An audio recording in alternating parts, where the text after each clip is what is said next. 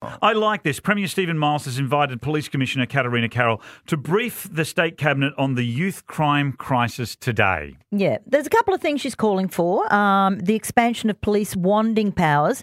I found this difficult to understand because I remember when this first came in and everyone said, well, this is fantastic. They're able to just go up to a young person and put the wand over them and find out if they're carrying anything dangerous. And also, but it's only used in safe night precincts such as Fortitude Valley. So she's wanting to expand that, and also the use of GPS tracking devices. Apparently there's only 5 out there being used at the moment. Why not more? Absolutely. I actually like Katarina Carroll. I think she's doing a bang-up job. And she said that she would always provide frank and fearless advice to the government. And this is going to be her advice today. I think absolutely put those trackers on these kids. If they have done something wrong, track them and expand the network so that we have enough resources that they can be watched. Why are you out after 6 o'clock at night? No, you need to be in your home. Well, I also was reading here about the ankle monitors. So the person's got to be at least 15. Yep. Okay, that's one of the rules. Live in specific geographical areas.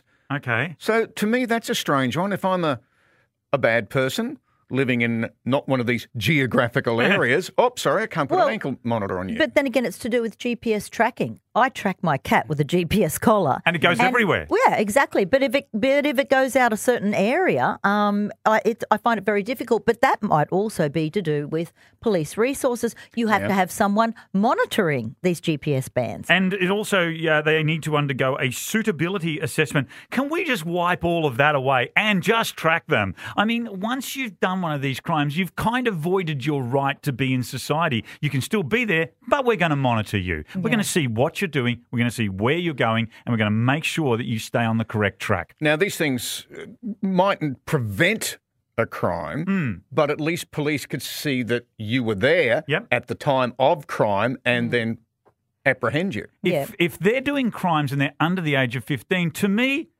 track them.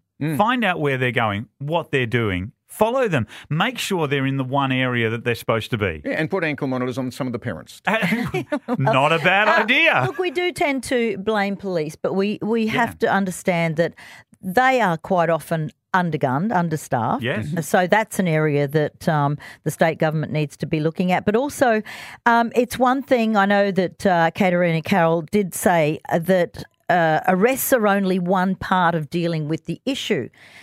Police are not responsible for prevention of. I mean, that's due to legislation and laws and things like that and fierce sentencing. And also it's what happens to them after they've been arrested. You know, I mean, it has to be followed through with some pretty harsh sentencing. And on the wanding, just wand me. I don't care. Yeah. If I'm walking through a mall and a police officer says, I'd like to just scan, absolutely, I have nothing to hide. Scan away. Those powers should be that they can at least wand anyone at any time whenever they need to.